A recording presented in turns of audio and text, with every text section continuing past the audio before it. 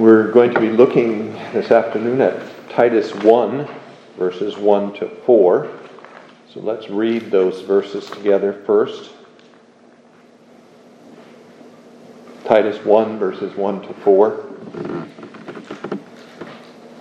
Paul, a bondservant of God and an apostle of Jesus Christ, according to the faith of God's elect and the acknowledgement of the truth which accords with godliness, in hope of eternal life, which God, who cannot lie, promised before time began, but has in due time manifested his word through preaching, which was committed to me according to the commandment of God our Savior. To Titus, a true son in our common faith, grace, mercy, and peace from God the Father and the Lord Jesus Christ our Savior.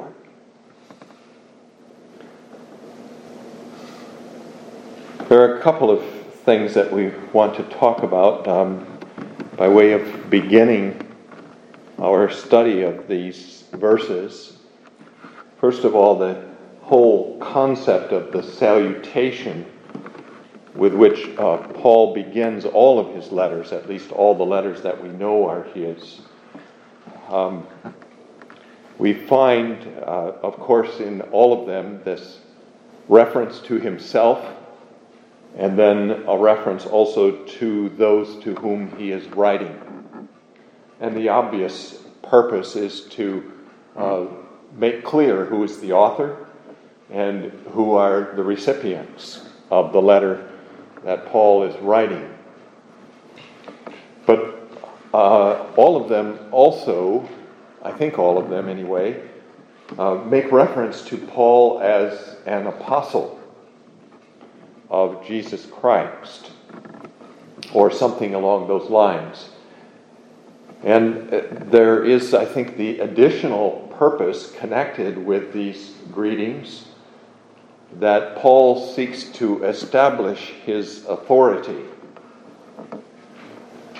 as an apostle, his right to speak to the churches and to speak authoritatively to the churches, and to speak to them with the expectation that they will obey the word which he speaks.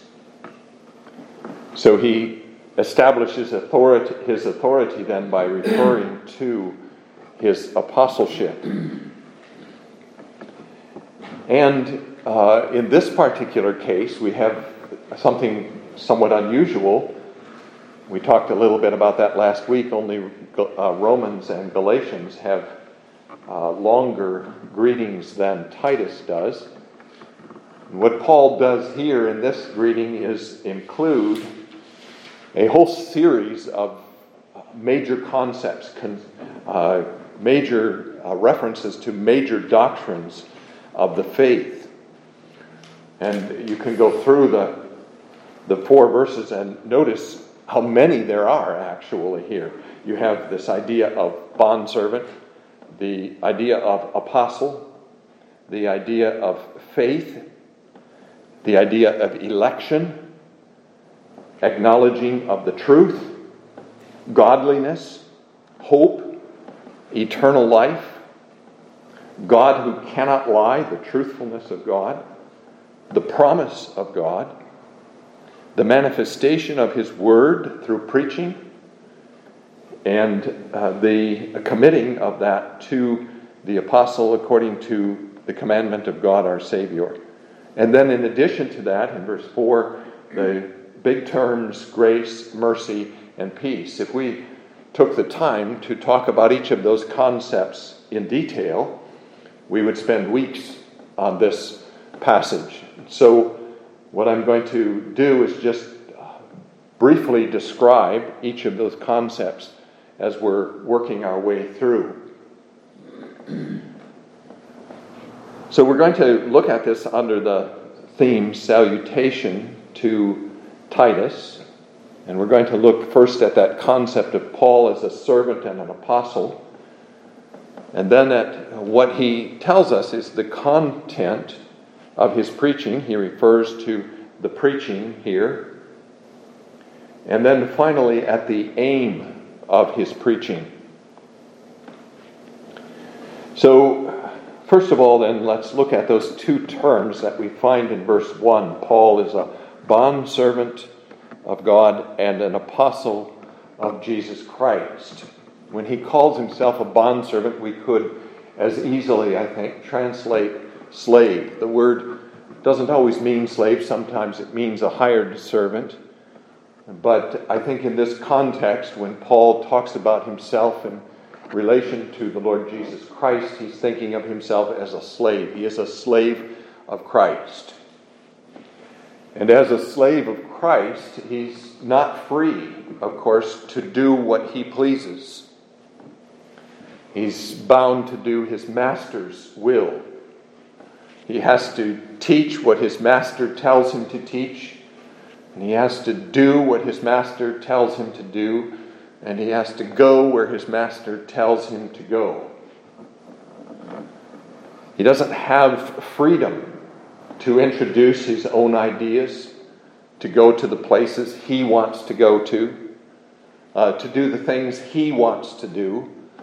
His whole life and his whole, even his speech, is subject to the will of his master. He is a slave of Jesus Christ. And that's a position of great humility, of course. In the first place, we all are slaves of Jesus Christ, and it's a position of great humility, but it's also, ultimately, for us, a position of great honor. And we might even say a position of great freedom, because it's only as slaves of the Lord Jesus Christ that we know the freedom that he himself has given to us.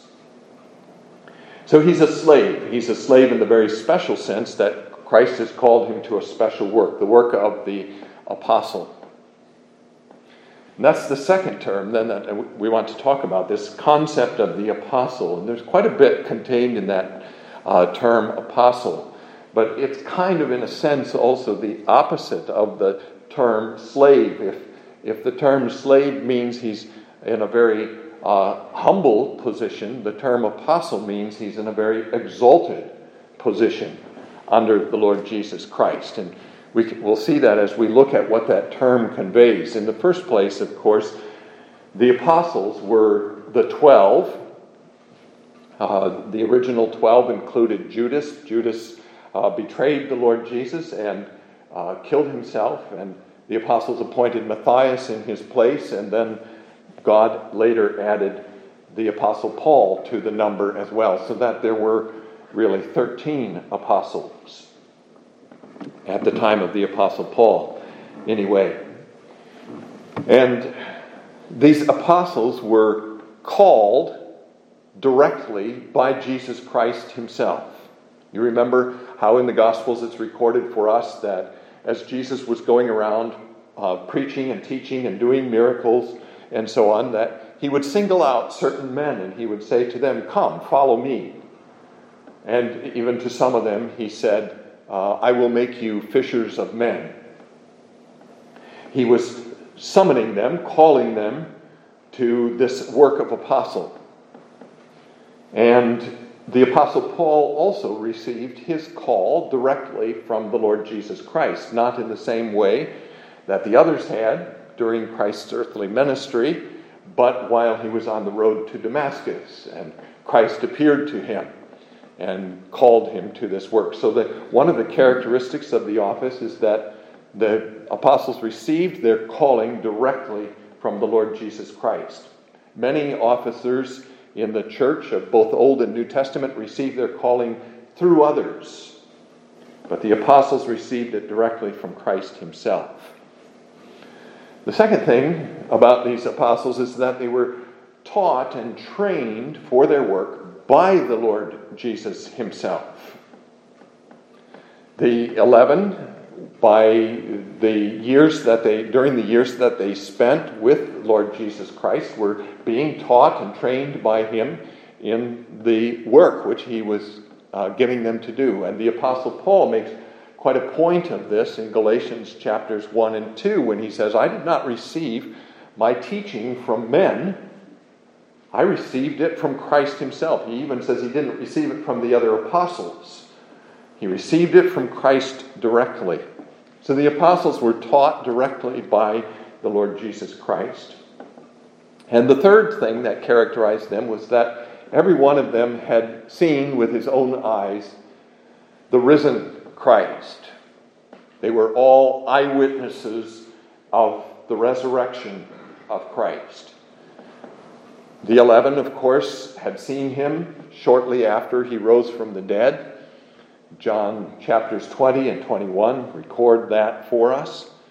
And Paul had seen him again on the road to Damascus. They could say to people then, to all those to whom they preached the gospel, I can tell you that Christ has risen from the dead because I saw him with my own eyes. There was eyewitness testimony to this key doctrine of the Christian faith. Of that doctrine, Paul says in 1 Corinthians 15, if Christ is not raised, your faith is vain. And the opposite is also true. If Christ is raised from the dead, then our faith is true. All that we believe concerning him and concerning the Scriptures is true. So they were able to bear testimony to that fundamental doctrine of the Christian faith, eyewitness testimony to that doctrine. It's very clear then from those characteristics of the office of apostle that office can't exist anymore. There are no people who have those kinds of experiences or those kinds of qualifications. The office ceased after these 12 were dead. Never again has there been an apostle in the church of the Lord Jesus Christ. There are some other things about that office that we should notice too. In the first place, these apostles were given authority over the whole church. The authority of elders, for example, was limited to their local congregations.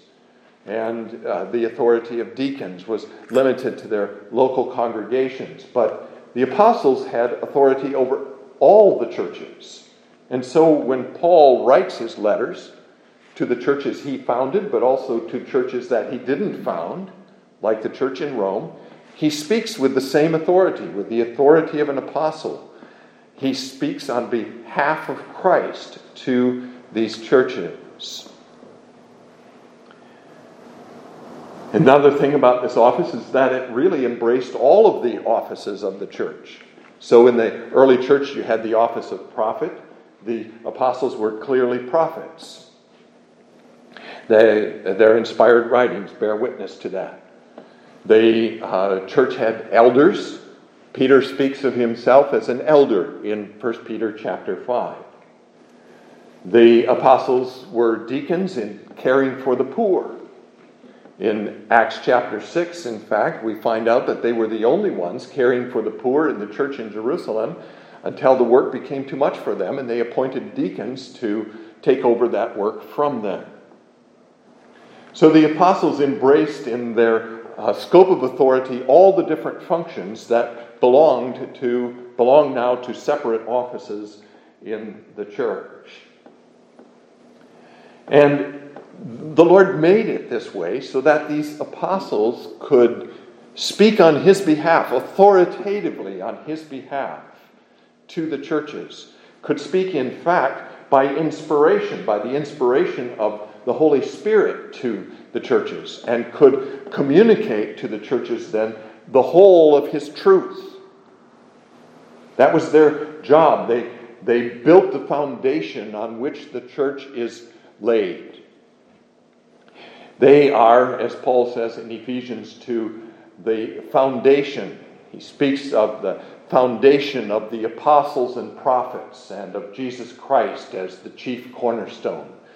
He and the 11 were this foundation of the apostles and prophets. And it's to this, then, that Paul is referring when he calls himself an apostle. He's saying, I have the same kind of authority, the same kind of commission, the same kind of functions as all the other 11. And partly the reason for this was that it was challenged by some in the early days of the church.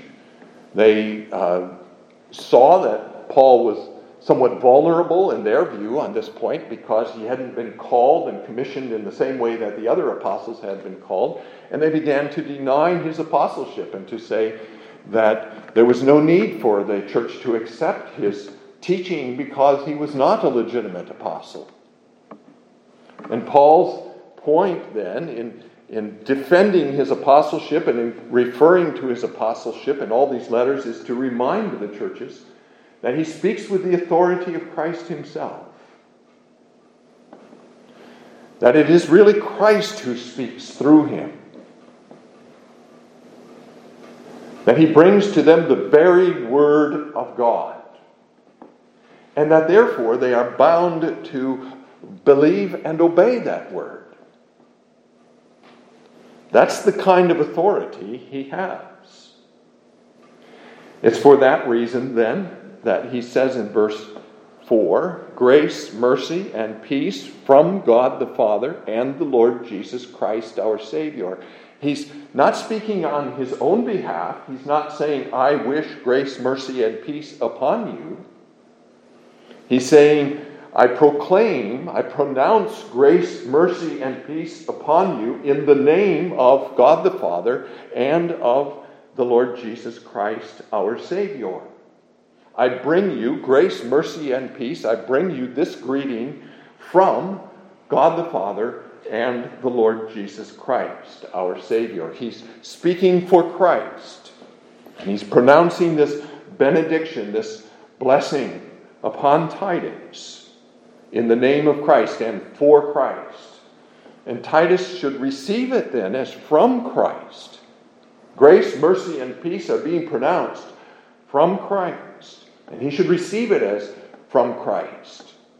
And as he receives it, receive the very things that are pronounced, that grace, mercy, and peace which the apostle commands here.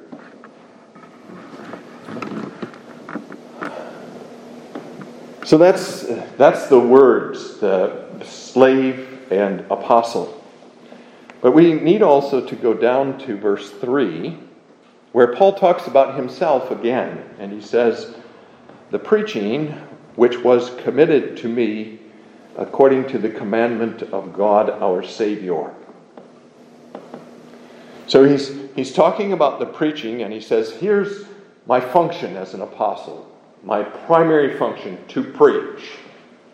That is to play the part of a herald for the Lord Jesus Christ. That's where that word comes from in the Greek, the idea of being a herald. And of course, the idea of the herald was that he was given a message by the king, and then he had to go to the people whom the king wanted to hear that message, and he had to proclaim that message. And it was his business to repeat that message which the king had given him to speak. It was not to say, well, I think that the king means this, or I think that the king means that, or he was simply to say, the king has said. And this is the nature of the preaching of the gospel. That those who preach the gospel, those who are called by Christ to preach the gospel, come to men saying, the king has said. The king has declared. This is the word of the king. That's why it's so important for preachers of the gospel to stick to the word, not to speculate, not to introduce their own opinions, but to stick to what the word says. So the preaching was committed to the apostle Paul by the commandment of God our Savior. So what we see here is God our Savior and the Lord Jesus Christ standing behind the apostle Paul, commissioning him to be an apostle, calling him and sending him to preach the gospel, and giving to him the words that he was to say. And these words come from God, who is our Savior. They are God, through the preaching of the apostle Paul, declaring that salvation which God has worked for us in Jesus Christ. That's his commandment. Go and preach this gospel, the gospel of God our Savior, and of the Lord Jesus Christ, our Savior. Now, if you look at the text closely for a minute, you can see that when Paul begins to talk about the content of this preaching, he focuses especially on one thing. He says in verse 2, "In hope of eternal life, which God, who cannot lie, promised before time began, but has in due time manifested his word through preaching, which was committed to me." So what he's saying there is that the content of my preaching is especially eternal life. He proclaims eternal life. And he says, I think we may say, three things about that eternal life. He says, in the first place, that it was promised before time began. So this is eternal life which God has promised first. And Paul is taking us back to Old Testament times and to all those promises, those covenants that God had made with his people in Old Testament times. The promise he made to Adam, the promise to Noah, the promise to Abraham, the promises to Israel at Mount Sinai, the promise to David, and all the other promises proclaimed by the prophets of the Old Testament. He's taking us back to that, and he's referring us to the promises of God. And he says, this is the promise that I'm talking about. This is the promise that I'm preaching. That promise which God declared in Old Testament times. But he says of that promise then, that it's before time began. The promise before time began. And there's a question about the meaning of that phrase. If you look at the New American Standard Version of the Bible, for example, you will see that the New American Standard Bible says they're promised long ages ago. Promised long ages ago.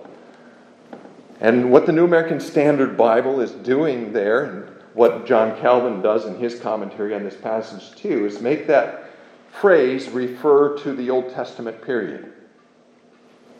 Now, it's very clear that our translation doesn't accept that interpretation of the phrase. It's probably a possible interpretation of the phrase, but our translation refers this to eternity, before time began.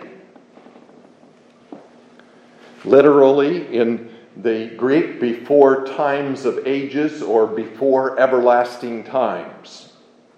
Something of that sort. Young's literal translation, I think, has before times of ages. So the question is, what does that phrase refer to? Does it refer to the Old Testament, or does it refer to eternity? If you go to 2 Timothy chapter 1, verse 9, you find this very same phrase. 2 Timothy 1, verse 9, where Paul says, "Who has saved us and called us with a holy calling, not according to our works, but according to his own purpose and grace, which was given to us in Christ Jesus before time began." The grace given to us in Christ Jesus before time began. Now, I think that's pretty clearly not a reference to the Old Testament, but to eternity. And I think that in light of that, I much prefer to take this here in Titus also as referring to eternity. So what Paul is doing here is he's taking that word promise and he's pushing it all the way back to eternity. Yes, it was spoken in the Old Testament, but it has its roots in the eternal counsel of God. It was in the eternal counsel of God before time began that God determined to speak that promise, to make that promise known. And when we look at it that way, then we see that this promise has a very strong certainty to it. That what Paul is doing here is he's establishing the fact that that promise of God is believable. That it's a promise that God will surely keep. Because it's a promise that he made, that he determined in his eternal and unchangeable counsel from before the worlds began. And it is at the same time a promise spoken by God who cannot lie. So you have two things that Paul uses here to establish the certainty of the promise of God. It's a reliable promise. It's a promise we can put our trust in. The promise of eternal life for all those who belong to God. It's a promise that he determined from the foundations of the world in his eternal and unchangeable counsel, and it's a promise made to us by the God who cannot lie, the unlying God, if you want to use a more literal translation of the Hebrew. The God who speaks no lie, who is altogether a speaker of truths. That's the God who speaks this promise to us through the preaching of the gospel. Paul's saying here that the preaching of this promise was what was committed to him. God has committed the preaching of this promise to me. It's the promise that we hear today, the promise of eternal life. And there's no reason to doubt that promise. That all who believe in the Lord Jesus Christ will have eternal life.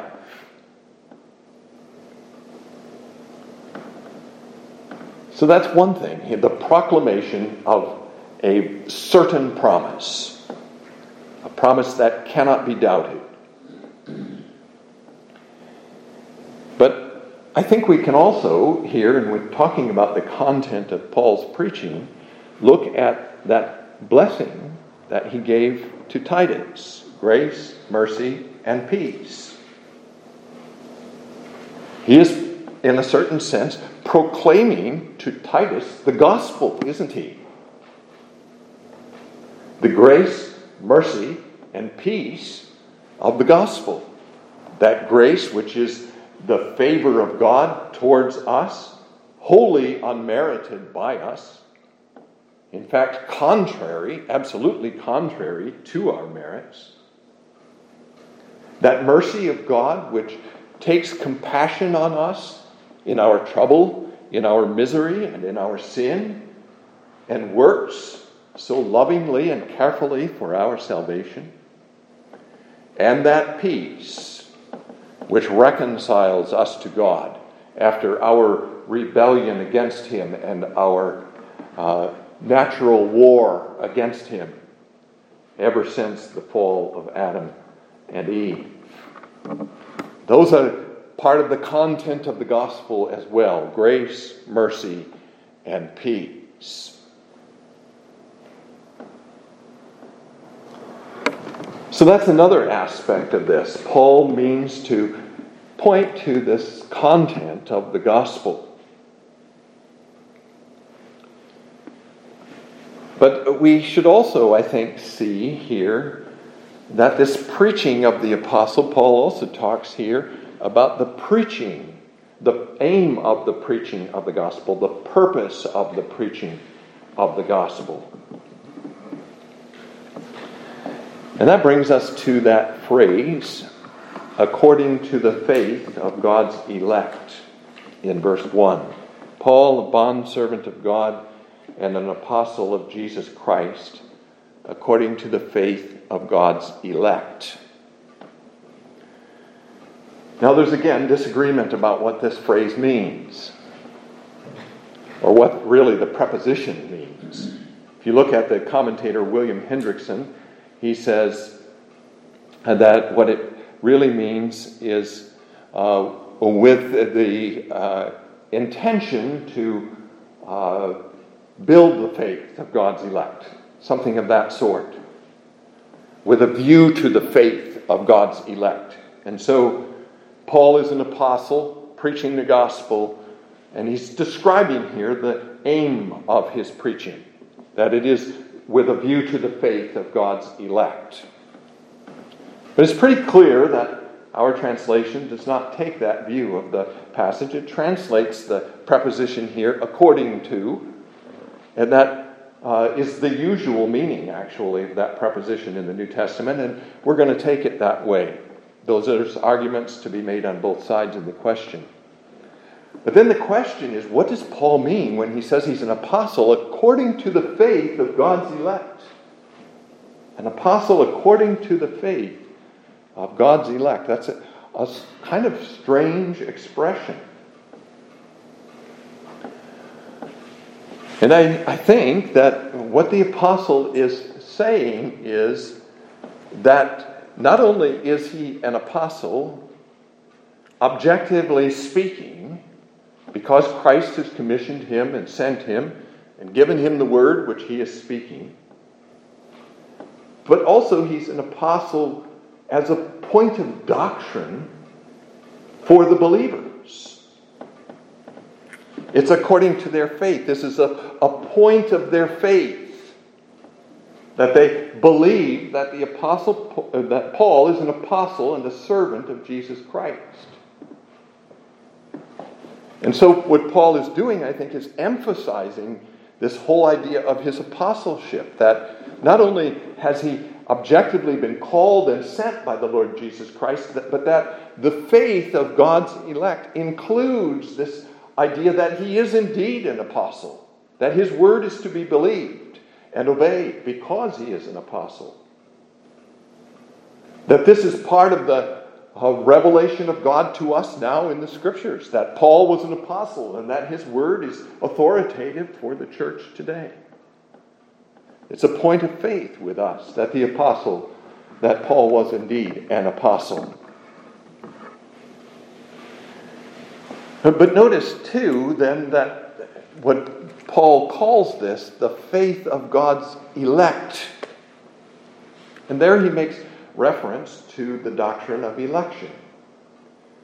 And the doctrine of election is that doctrine which teaches us, the doctrine of the Scriptures, which teaches us that God, before the foundations of the world, chose out of the fallen human race certain men, not all, to salvation, and rejected the rest.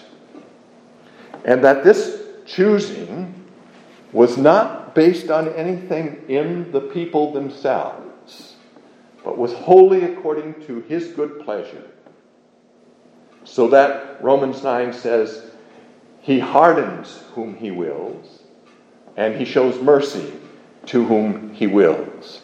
He chose Jacob and rejected Esau. He loved Jacob and hated Esau. That's the doctrine of election, very briefly. And Paul's referring to that, and he talks about the faith not of the believers, not of the Christians, but the faith of the elect. And what he means, I think, is that this faith proceeds from election. That a fruit of their election is that they believe. That God, who has chosen them from before the foundation of the world, will also assure that they come to faith through the preaching of the gospel. And that then they will embrace that gospel, of course, as they come to that faith. And they will acknowledge the truth according to the faith of God's elect and the acknowledging of the truths. That acknowledging of the truth again includes Paul's apostleship, but all the other doctrines that are referred to here and all the other doctrines of the Scriptures as well. So the aim of Paul's preaching here is the communication of the doctrine, the teaching, which Christians are to believe, to receive by faith. But it's also godliness. He says, the acknowledgement of the truth which accords with godliness. Now when we hear that, I think we'd like to have it put a different way. We'd like to have the godliness which accords with truth. That is, truth is the beginning, and out of belief in the truth and understanding of the truth comes godliness. And actually, Paul does talk in those kinds of terms in chapter 2. When we get to chapter 2, verses 11 and following, we'll see that. But here, he puts it the other way around. The truth, the acknowledging of the truth which accords with godliness. And I think that which accords with godliness refers not to truth, but to acknowledging. The acknowledging of the truth which accords with godliness. And the point is then that these two, godliness and the acknowledging of the truth, stand together. And there is a reciprocal relationship between them. We begin with the acknowledging of the truth, the confession of the truth, the belief in the truth. But as we confess and believe that truth, God nourishes us to godliness, works godliness in us through the truth. And this godliness in turn enlightens our minds more and more and brings us more and more into conformity to the truth. So that truth feeds godliness, but increases in godliness also enlighten us more and more with regard to the truth and strengthen our acknowledgement of the truth. This is an acknowledging of the truth then which accords with godliness. As we are more and more godly, more and more conformed to the image of Christ, more and more reverent in our worship of God and our fear of God, more and more in obedience to His commandment, God also reveals to us more and more of His truth. So these two work together, come together in us, and nourish each other in us. And this also is part then of what the apostle is preaching. He's preaching that truth which accords with godliness. And as we saw last week, he's very deeply concerned with both here in this letter, with truth and with godliness. And then there's a third thing that I think belongs to the aim of his preaching, and that is hope, which we find in verse 2. The acknowledging of the truth which accords with godliness in hope of eternal life, which God, who cannot lie, promised before time began. Now again, there's disagreement about what that prepositional phrase, in hope, modifies. Some would say that it modifies apostle. And so you have two parallel phrases. Paul is an apostle of Jesus Christ according to the faith of God's elect and in hope of eternal life. Some would say that in hope modifies the whole of verse 1. But I think that it modifies godliness. This is godliness in hope of eternal life. Or godliness upon hope of eternal life, to translate the Greek more literally. Godliness upon hope of eternal life. So the Apostle Paul first establishes a connection of godliness with truth, or the acknowledging of the truth, and then he establishes a connection of hope with godliness, or of godliness with hope. He connects it to two things, one on each side of the word. It's godliness that's founded upon hope. Hope, our hope of eternal life, motivates us to live godly. That's the idea. The hope that we have through the promise proclaimed motivates us to live godly.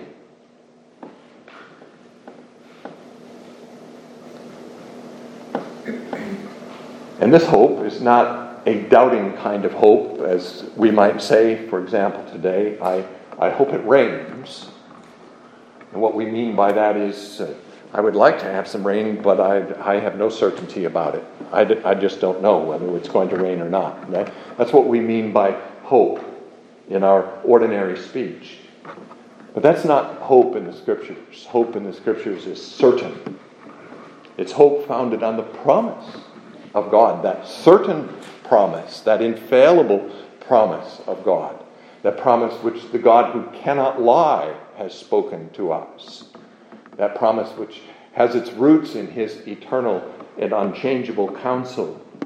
It's hope which is certain, and the element of hope then is not that there's doubt about the fulfillment of the promise, but the element of hope is that we long for that promise to be fulfilled in the future.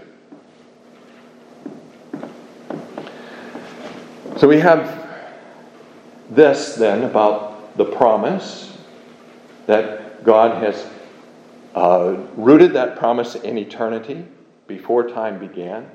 He has in due time manifested it in his word, and he has declared it through the preaching of the apostles and the ministers of the gospel. And this promise is the promise of eternal life. And this promise of eternal life is what we put our hope in, our certain hope. A promise which we do not doubt will be fulfilled for us, or should not doubt will be fulfilled for us. So let's just review briefly. I think what you can say here is that there are kind of two chains that the apostle traces here.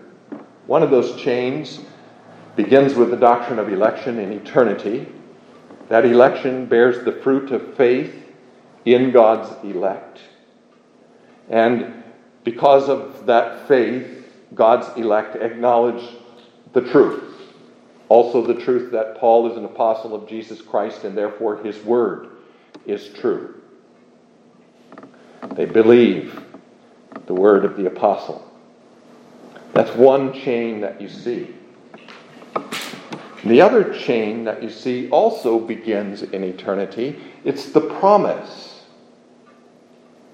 from before ages, from before time began.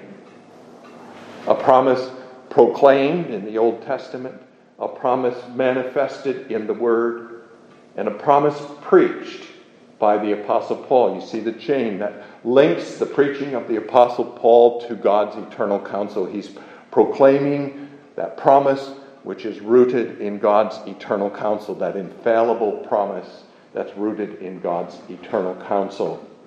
God revealed it in the Old Testament. He manifested it in his word. He gave Paul and the apostles and the preachers of the gospel the responsibility of proclaiming that promise. And this proclamation of the promise, then, is the means of faith in the truth and godliness.